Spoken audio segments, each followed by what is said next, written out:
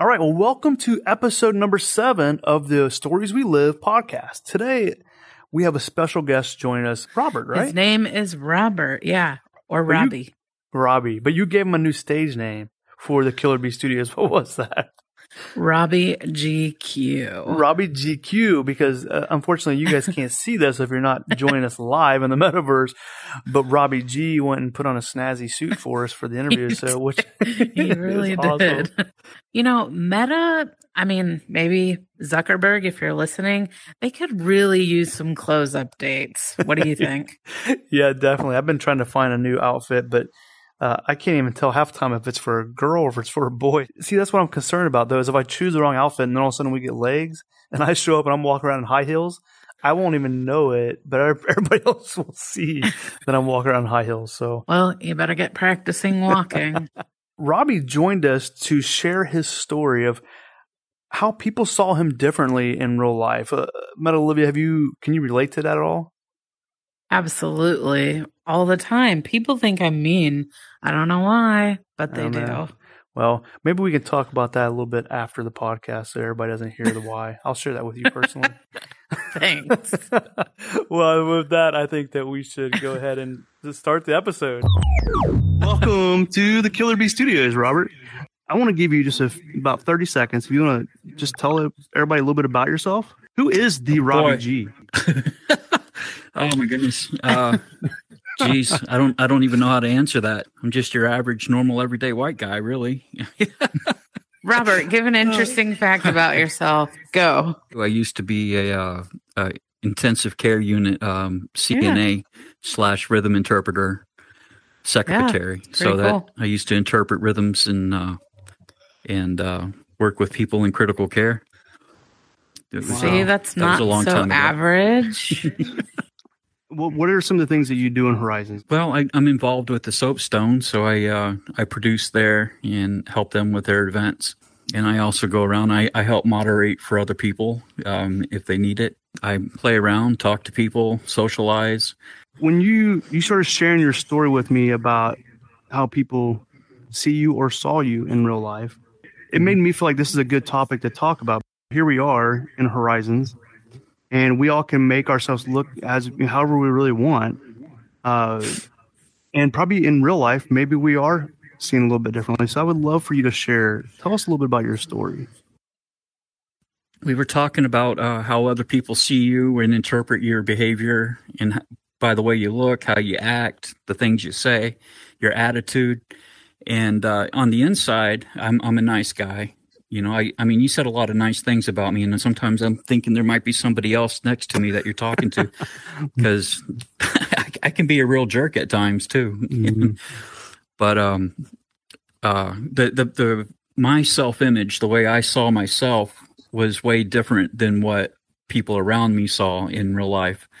Like I was going through a pretty difficult time. I had to go get some help for it, get put on medication, and really just bring myself to a point where I was actually actualizing the person that I wanted to be outwards, you know, so other people, because I was pretty scary. You know, I was very unkind, and you were going to see it my way, or I was going to talk to you until you did, you know, and this attitude came out. I'm not sure how I got that way, but it eventually became an issue. And I didn't know this, you know, it was everybody else's fault. Because if you didn't do those things, then I wouldn't have to act like this, you know, that kind of reasoning.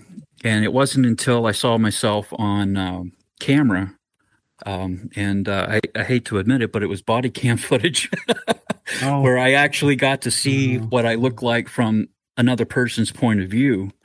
I was like, holy cow, it was a real, I don't know what kind of a moment it was, but it kind of made me have to sit down and really try and understand what's going on here. And so here we are. This is what we're talking about, I guess. What was your initial feeling when you saw the footage? I was deflated. I was really deflated about that. I saw myself for the first time from another person's point of view, that I became this person that I quite frankly don't know how I got there. You know, and it's have you ever heard of Skillet? They're probably one of the oldest Christian bands ever. Yeah, Yes. they got a song on their Awaken Alive album called Monster, I think it's called, or I Feel Like a Monster. Yeah. Yep. I feel like a monster. Yeah, he Yes. says that he says sometimes when I lie, I know you're on to me, and sometimes I don't mind how hateful I can be. And I think that isn't unique to myself, but that album was really part of bringing me around to help me realize that there's this person inside of me that was like a monster, and it started me on my journey to getting right and not being like that. And I bounce back once in a while, it's feelings are a hard thing to control. Did you ever have a family member or a close friend or anyone that had kind of tried to take you aside and say hey, Robert, do you know how you come across to people or the way your actions are making people feel or anything like that? That's a great point. The reality of it is they were trying. They were telling me for years that, you need to cool it. And I was like, what do you mean you need to cool it? I need to cool it. Yeah. And I would get an attitude over that, and I just, cause I just didn't see myself as the one that had the issues. That makes sense. So yeah, absolutely. They were all trying to tell me, but it wasn't sinking in. It's interesting how our mind can, we can see things so much differently than others around us. I want to hear more about your transition after realizing this. How did you process and become the better version of you that you knew was inside you? Have you ever heard of the joke, how many psychologists it takes to change a light bulb? It only takes one, but the light bulb has to really want to change. You really have to. You have to be honest with yourself, and you have to recognize when you're in the wrong and be truthful with yourself to start with, and then you have to be willing to want to change and to get the help necessary to start that journey. And so that's how it happened. Once I realized what was going on and that I was the problem and it wasn't everybody else, they're just reacting to me, because I'm a 250 pound, 6 foot tall guy. And could you imagine Dwayne "The Rock" Johnson knocking on your door or John Cena? That's actually really interesting because you were, you're a big guy, right? So yeah, did people find you scary too? I mean, if you're responding like that, intimidating and scary, just like John Cena or Dwayne Johnson, they're really, really nice people. But can you imagine them with a bad attitude? No. And blaming everybody else for their behavior, Yeah. That would be a very scary proposition. That would be pretty scary. Is there any things that you could share with people as you started going through this transition? You said you got help and stuff. Yeah, I went and got help. I had to I called. Actually, what I did is I walked into the local behavioral health facility. It's a state funded thing here in Texas where you go in. They have psychologists and counselors and support groups. It's not like it was it wasn't residential. It was just somewhere if you have an ongoing mental health issue, you go there. Especially if you don't have a whole lot of money and the state will pay for it. But and at the time I didn't have disability. I didn't have any insurance, so that was really my only option. So I walk in there and said, I need an appointment. There's something wrong with me. And they stopped me right there and told me that they don't take walk-ins. I had to call the crisis hotline to get a referral, and then they could start seeing me. And so that's what I did. I went home, called the crisis hotline, and they run me through a few questions, what's your problem? What makes you think you have an issue, and how is this going to help you? And I just answer those questions. This is my behavior. This is what I'm doing. I'm not happy with it. I'm scaring people. And I think it's me. I think I have a problem with this. And, why are you doing it? And I said to him that I'm not so far above myself to admit that I have an issue if there's a possibility that I might have a problem there. So I need to go and get evaluated and see what's going on. And so that started this. They gave me the referral and I went back. And so to make the long story short, I met with psychologists and did hours and hours of questionnaires, interviews, and all that stuff. And got my label. They labeled me bipolar type 1. The worst bipolar you can get. So I was very out of control. And unlike I say normal person, but I mean, I think the normal is the only abnormal. But when I get upset, I get really upset. When I'm sad, I'm really sad, and I'm really happy, and I'm just extreme like that. So they started me on medication. I was on medication. I saw counselors to help me deal with and get the coping skills that I needed to learn, because what I was doing was actually learned behavior. You know, being mean and scary and everything. That was actually a learned behavior. That's the way I learned to cope with my reality. And so, so I had to relearn myself. I had to do some self-behavior modification, basically. And the medication just helped give me that edge to be able to do that. Wow. And so I'm not on medication now, but that says a lot about you too. Like, you wanted the real you to be present. You didn't want this. You didn't like that version of you. So I played country music for like 10 years. I actually got pretty heavy into alcohol. We played music because we loved doing music, but then I started getting to the point where I wanted to become somebody. And through that, I started partying a lot, drinking a lot. And I started becoming a pretty mean person at times. I always thought people were out after me. I always thought people were out to get me. Everybody was against me. I couldn't even walk through the store without thinking that person's up to something, that they're thinking something. It wasn't until years later that our drummer started sending me videos like, hey, I found some old videos of us playing. You should check it out. And I watched it. And when I saw it, I was like, I was disgusted with myself. I'm like, man, I was a real jerk. It's surprising when you see yourself on footage. That's exactly what started me on a path of realization that there was something going on with me. That was exactly what happened. Olivia, have you ever experienced anything like that? People say that I come off in the beginning as kind of like mean, or what they call like RBF, which if you don't know what that stands for, you can go look it up. But my face just, they say it doesn't look very pleasant when they meet me. So they think I'm mean until they get to know me.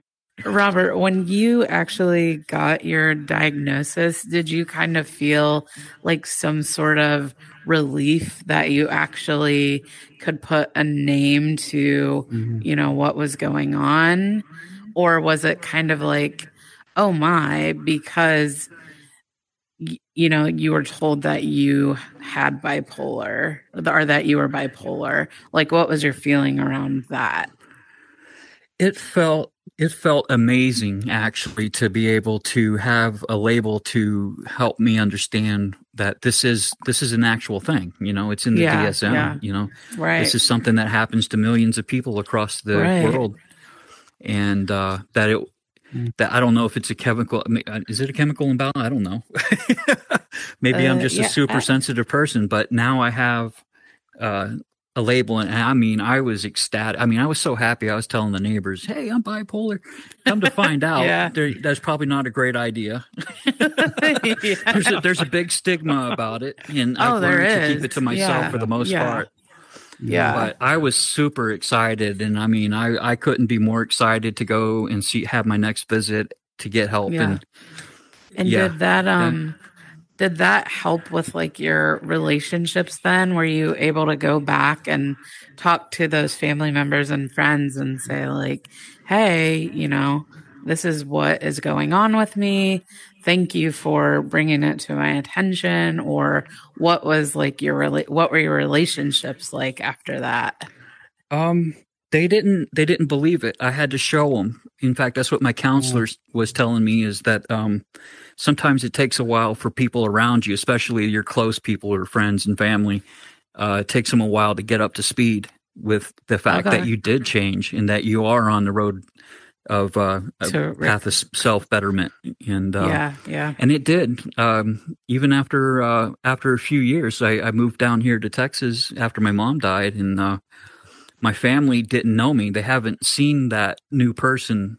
And so when I came down, they were totally expecting me to fly off the handle and get upset over everything. And that I was going to act a certain way. So they just naturally started acting that way toward me.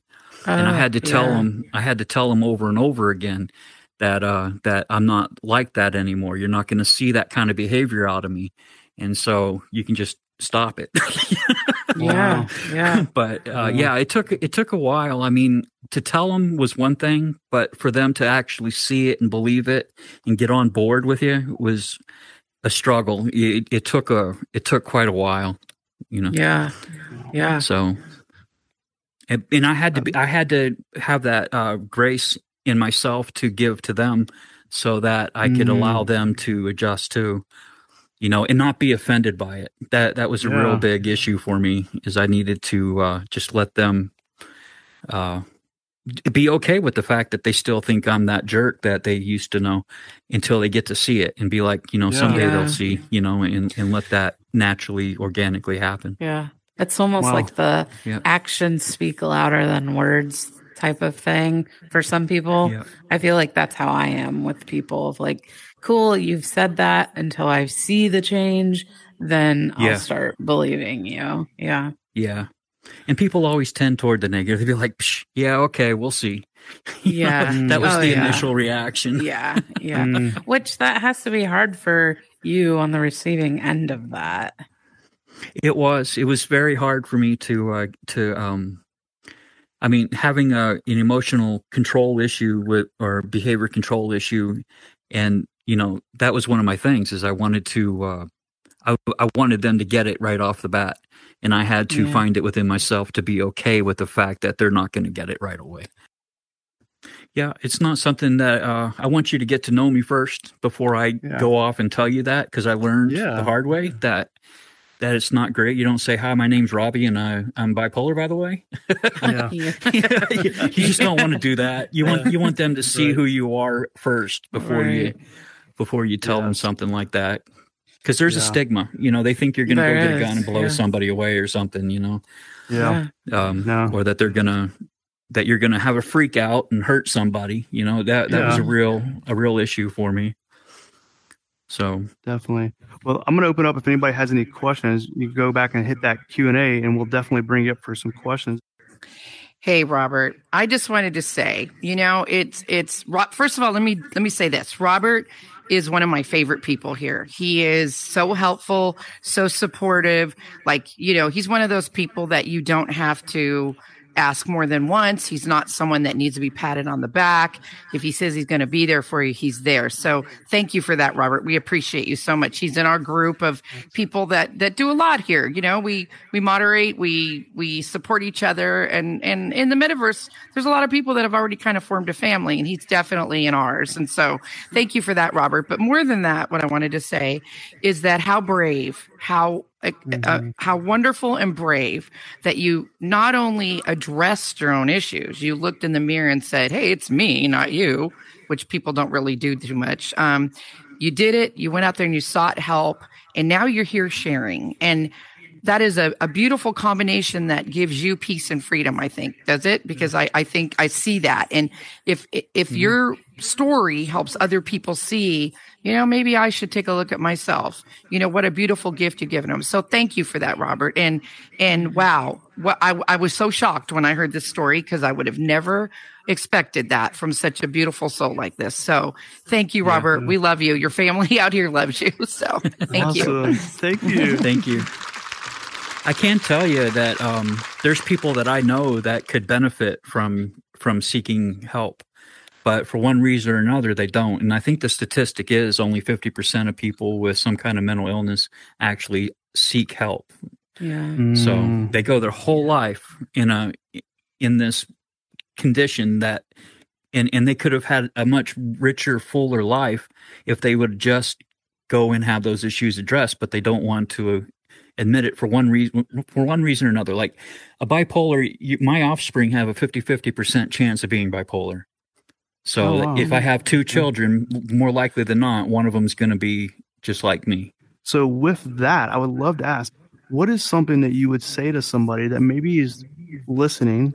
Because, you know, this will be on the podcast and stuff. People that's listening that might think, maybe I should go seek help. Like other people have been saying that to me about myself. Oh man, there's so much that I could say because there's a lot to tell about the whole thing. But just be willing and open to accept the fact that it's not the whole world against you. It's just yourself, and you need to be able to be willing to accept that, I guess, and then be willing to get the help.